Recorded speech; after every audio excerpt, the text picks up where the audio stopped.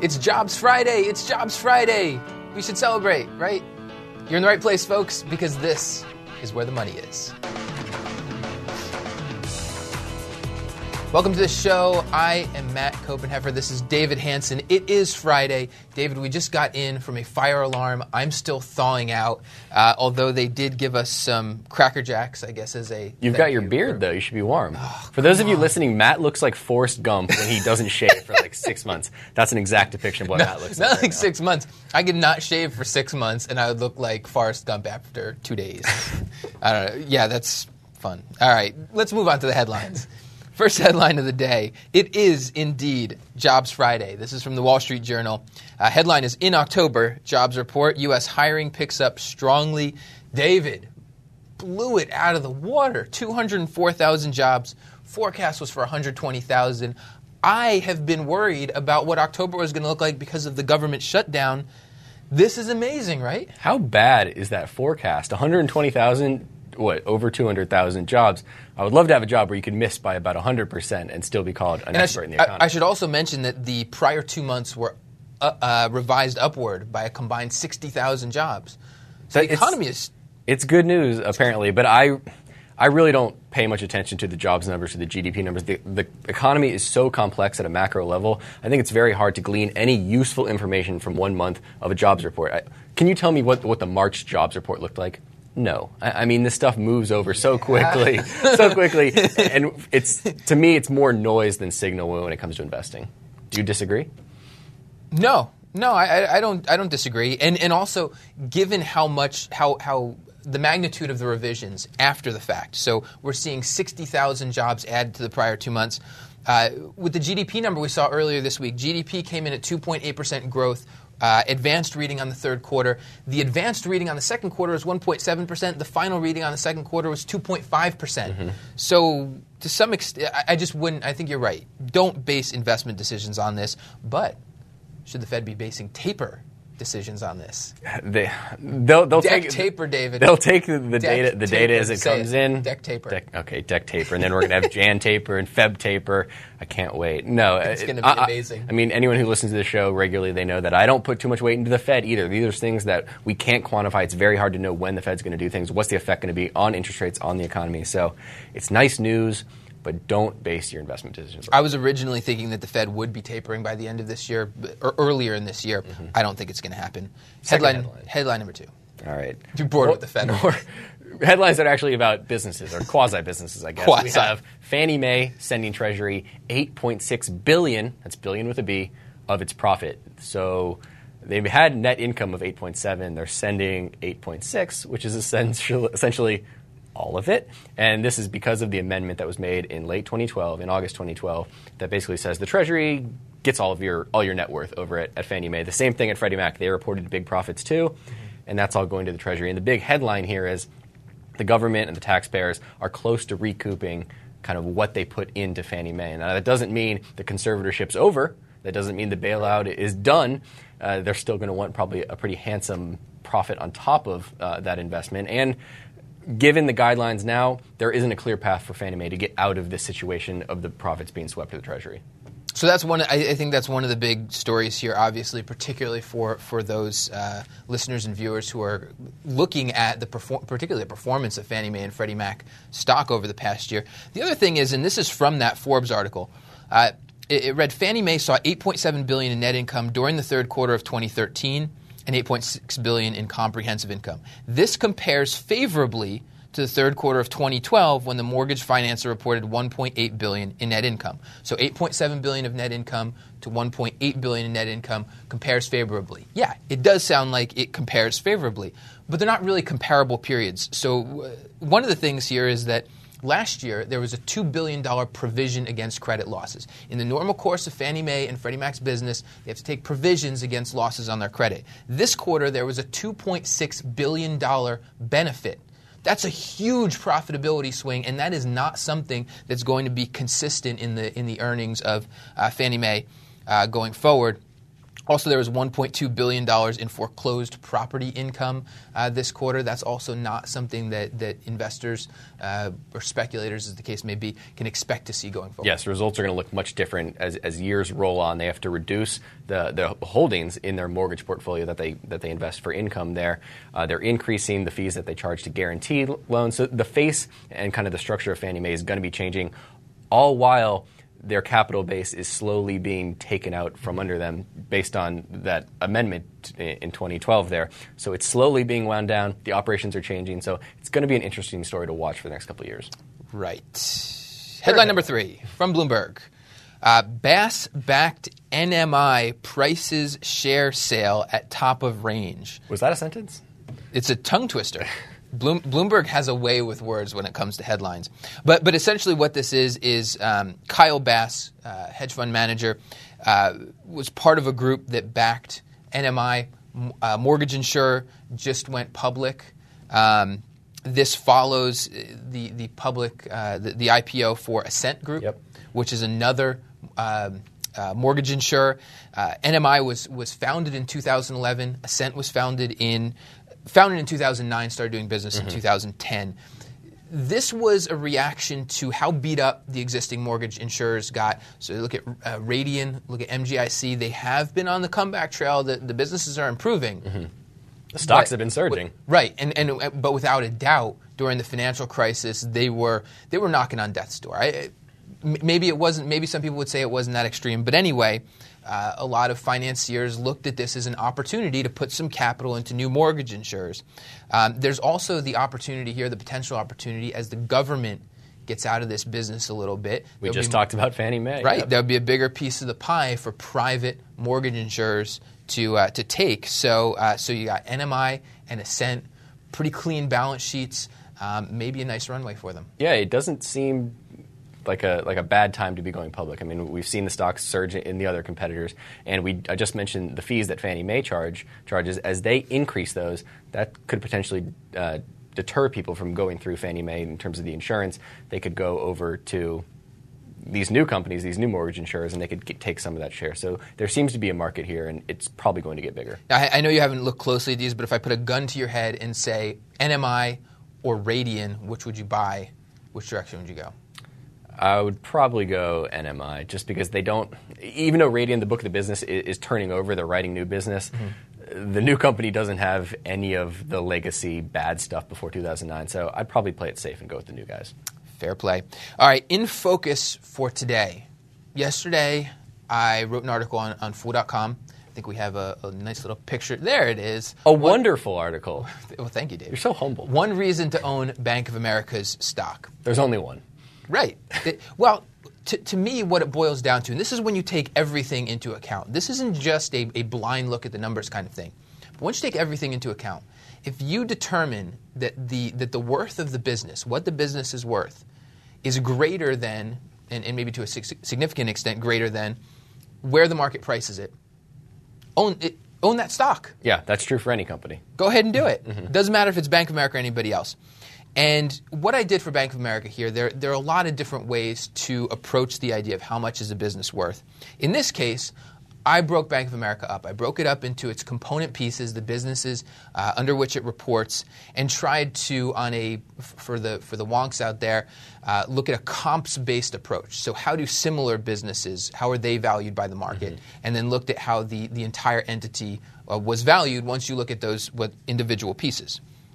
So for starters, look at the traditional banking business, consumer and business banking, and global banking. Those are Bank of America's, you can probably call them vanilla banking businesses, right? That's pretty fair. Yeah. Both of these are earning 20% plus on the equity that they're allocated by Bank of America. So you looked at this group and kind of carved it out and says, what if this was a standalone entity, just the core banking business? Right. So ROEs above 20%. Now I said, how would a standalone business, how would a standalone bank with that kind of earnings be valued? There aren't banks out there earning 20% on their equity right now. So what I did was I took a variety of banks that are at the top of their game, earning relatively high returns. It includes Wells Fargo, it includes U.S. Bancorp, and look at how they're valued. And at the end of the day, I applied a 2.3 times multiple to the equity that's allocated to consumer and business banking and global banking, valued that group at $122 billion. CRES, which is Consumer Real Estate Services, that's also a relatively vanilla banking business, but that includes the bones of Countrywide that are still around. It's been hit with most of the lawsuits, and it's a business that just really hasn't been profitable. But I think there's still value there in the business because there's a nationwide footprint. There's a really good mortgage banking business there. Once all of the legacy stuff there's still is a top moved out. 5 mortgage originator in the country here. So I put like basically a death's door kind of valuation, half book value on that. So I figure that's worth about $12 billion under that scenario. Global Markets is the investment banking business. The best comparison you could probably draw would be Goldman Sachs or Morgan Stanley as a standalone company. So you've got Bank of America's former investment banking business, which was really so-so, it was whatever. But then they added Merrill Lynch's investment banking business in there, which, aside from the fact that it helped crater Merrill Lynch itself, it is actually a pretty good investment bank in a lot of ways. So Goldman Sachs trades at about 10 times its net income, its trailing net income. Global Markets at Bank of America is no Goldman Sachs, so I said I'll give it an 8x multiple. That values that business at about $14 billion. GWIM, Global Wealth and Investment Management, this is a stellar business. This is a pretty stellar business within Bank of America. Same kind of thing. You've got the historical Bank of America business, the U.S. Trust business, but then also the big Merrill Lynch, the Thundering Herd in there. In this business, $780 billion in assets under management. That's managed. Those are managed assets, and then another $1 trillion in brokerage assets. So for this one, I looked across the asset managers out there, the Legg Masons, the T. Rowe Prices of the world, as well as the brokers, discount brokers like TD Ameritrade, as well as LPL Financial, and looked at how they're valued based on the assets that they have that they're controlling. When all was said and done, I figured this business, the number I came up with was $36 billion, which I think, if anything, undervalues this business. I think it was about a 12 times multiple on its earnings. So I think that's a relatively conservative valuation on that. Finally, we have an other category. There's a lot stashed in this other category. Mystery other. Yeah, there's a whole lot of Bank of America's equity that I think gets trapped in this other. However, a lot of these businesses that I've already gone through are operating with equity cushions that I don't think would meet regulatory standards. Actually, I'm sure they wouldn't meet regulatory standards for a standalone company. So this equity in other, I think, is necessary to meet regulatory standards. So I'm not willing to put a big value on it because it's basically been captured elsewhere in my valuations here. In other, there are, however, $2.1 billion in private equity and other investments. So that's the only value I put on this. Add that all up, and you get to a total value of about $186 billion. That compares to about $150 billion where Bank of America is valued today. So at the end of the day, that is a pretty nice, you can either look at it as excess potential returns on Bank of America. So you've got sort of market-related, risk-based returns that are standard. But then what this valuation says is that above that, you've got a little bit extra. So you can think about it that way. So you've got potential excess returns. You can also think of it as you've got a nice margin of safety, a cushion there. So within these calculations here, these admittedly simplistic calculations here, there can be some relatively large mistakes. Right. And you still do pretty well with this stock. Yeah, I think it highlights a couple things. One is we talk about the big banks. What if they get broken up? Big banks should be broken up. I think this shows you that that's not necessarily the end of the world if you did break up a big bank for the investors there. If they got equal parts in all these businesses, you could actually, the market could realize it's a bigger value if these all aren't lumped together in one conglomerate here. So that highlights one thing. And the second is, there are still businesses at Bank of America that do pretty well. I know we talk about the lawsuits so much and the losses, but just look at Merrill Lynch. Yes, they had enormous losses when it came over, but the brokerage business, the wealth management business, the markets business, those are still good businesses. They're still a worldwide leader in those businesses. So I think it highlighted some very interesting points that we don't think about Bank of America. We lump it into this one beast. Right. But if you can take, it's not just Bank of America either. If you take all of these businesses and break them into parts, they become much more digestible and much more easy to understand. Right. There's this entity that's like, oh, this is horrible. But then you break it up into pieces and it's like, oh, that's kind of a nice little business there. That's right. And good returns. I think you don't have to go into the weeds. I know you didn't go too much into the weeds, but no, this is I think any company that someone owns, they could do a kind of just back of the envelope math. What are the businesses here? What do comparable businesses trade? So I think it's a good exercise, even if you're not trying to base a decision on it, but for stuff you already own, say, okay, what's going on here? How is the business performing, and how is it valued? Exactly. So yeah, go check out the article. It's on Fool.com. Yes, and definitely. You can subscribe to the Stress Test column, which is on Twitter as That's well. Right. That's right. TMF Stress Test. TMF Stress Test, and you update that every week. Every Thursday. There's a column. Every Thursday is the column. All right. Speaking of things that our readers, our listeners, and viewers can do, they can send us emails. And so let's head to the mailbag. Today we've got an email from Kevin McMullen, and Kevin writes, I'm currently a Two Harbors shareholder, and while I'm still optimistic about their business and management team in the long term, I'm worried about potential losses during this time of interest rate uncertainty. Can you provide examples of investments that would be a good hedge with mortgage REITs and companies that fare well when interest rates rise? Before you start answering, David, our email address, WTMI@Fool.com. That's WTMI@Fool.com. Emails. All right. Answer. Tell the man what to do.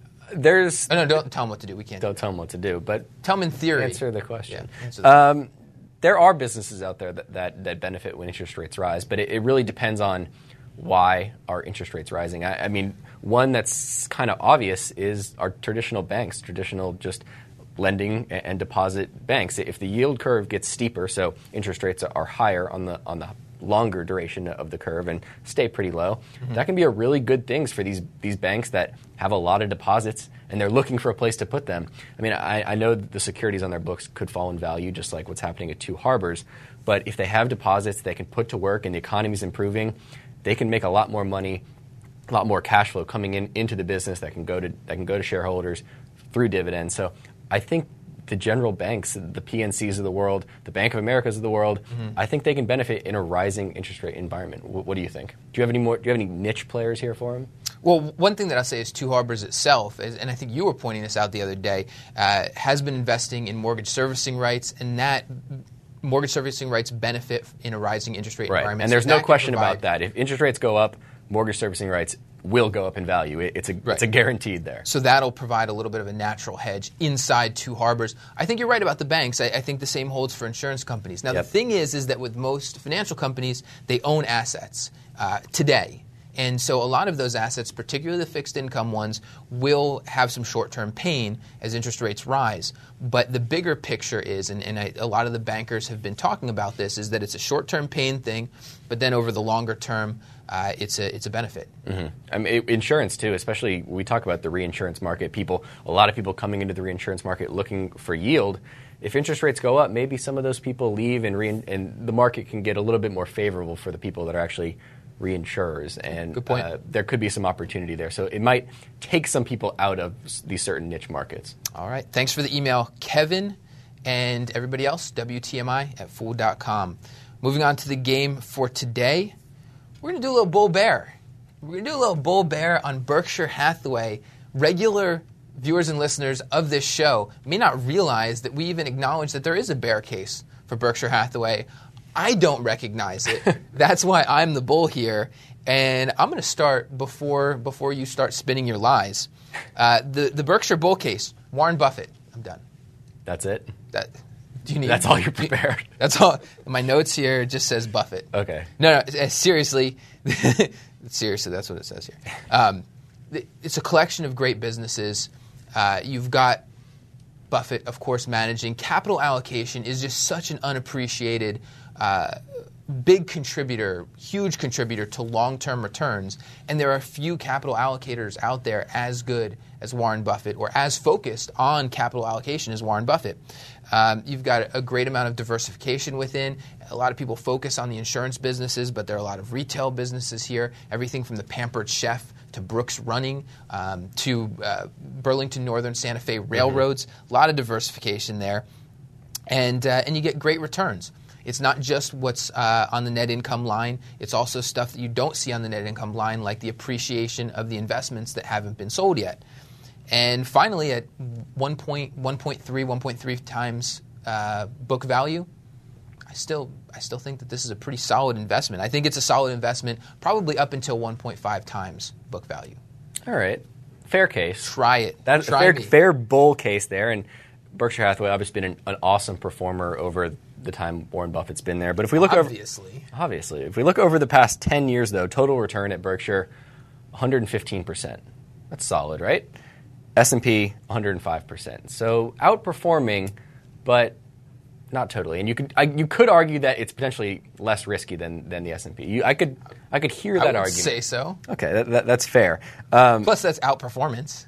So it has been your bear case is that it didn't beat the S&P. I'm saying going forward, we're forward looking here, and the mix of the business is changing from insurance and investment to more of an operating business here. And when we look at the operating businesses, the railroads, the energy businesses, maybe they can't grow like they used to and build the book value. I mean, it's probably going to be less volatile because they're relying less on insurance and investment. It's going to be more stable, but I'm not sure if the growth is quite there. And if we just look at this from, I know it's a little silly just to look at market cap, but it's a $283 billion company. For this stock to double and become an almost $600 billion company over the next 10 years, that's ambitious, in my opinion. I think a lot has to happen. I think they have to keep making a lot of really good moves. And when you look at the guy allocating, I know we don't like to talk about it, but he is, 83 years old, and Charlie Munger's over 90.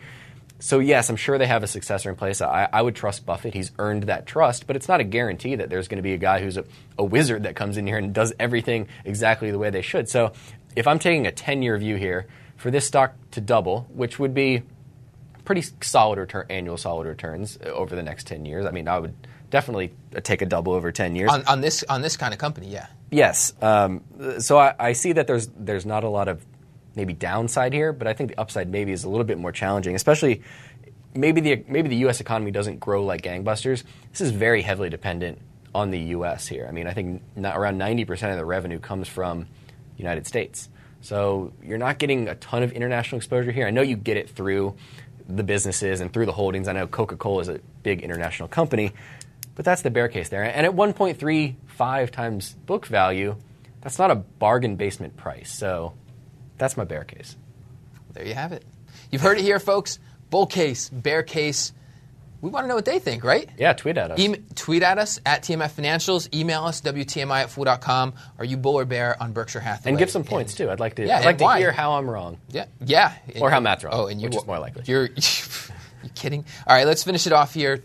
Tweetersphere, the now public Twitter. David, what's our first Twitter? We're going to have to disclose that every time now. Gosh, now it's a public company. Oh, yeah, that's right. All right, we have the first one. Yet? I do not. We have the first one from Crowd Turtle, one of our favorites. He says, jobs report analysis is slightly more useful than using stars to determine my life path. And this is kind of what we talked about earlier. Using stars to determine life path, way underrated. You use that? You kidding? Okay, maybe you disagree with Crowd Turtle there then. Like we said earlier, he seems to agree with us that you can't base your life decisions, your investment decisions off, jobs report, it's 204,000 jobs, everything's great. I see it as noise. Well, it's not just that. It's also basing off of 1 month of data, which there's so much noise month to month. There's so many revisions that are happening. So, yes, but I'm still planning my life based on the stars. Second tweet. A regular listener. Yes, Wooter. This is Wooter Kleefstra. That's at Wooter Kleefstra. That's his Twitter handle. Signs of improving economy equals big gains for banks. And then he tags JP Morgan and PNC. I'm smiling, David. I am smiling. I wanted to give a shout out to Wooter. He's one of our most diehard listeners there. Yeah. So we really appreciate it. We wanted to give him a shout out on the Twitter sphere. And I think his tweet makes sense. We just talked about the jobs report doesn't impact my investing decisions based on if the number's high or low. But it does point to the economy getting better, which is good for these banks. We talked about them being able to make loans at higher rates, driving more fees. JP Morgan, PNC, they definitely benefit. So I agree with him that a better economy obviously does make for a better banking system. Boom. Last tweet of the day. Last tweet of the day. Last tweet of the week. This one is from Epicurean Dealmaker. And you know those lists that are in People magazine? It's like the top 40, under 40, blah, blah, blah. So this is kind of what they're talking about. Okay. He says, 100 under 100 who couldn't accurately guess the non-farm payrolls number if their lives depended on it. Hashtag realistic X under X lists. Matt, if there was an X under X list, what would you be on? I would be the 40 under 40. That have a grimy beard? They still can't grow a beard. Actually, I would be on the 30 over 30 who still can't grow a beard. Oh, that's a very good list. That is a good list. I'm going to submit that to people and submit a picture of you. No, it would just scare them. We'll see. Like, that's a horrible beard. What about you?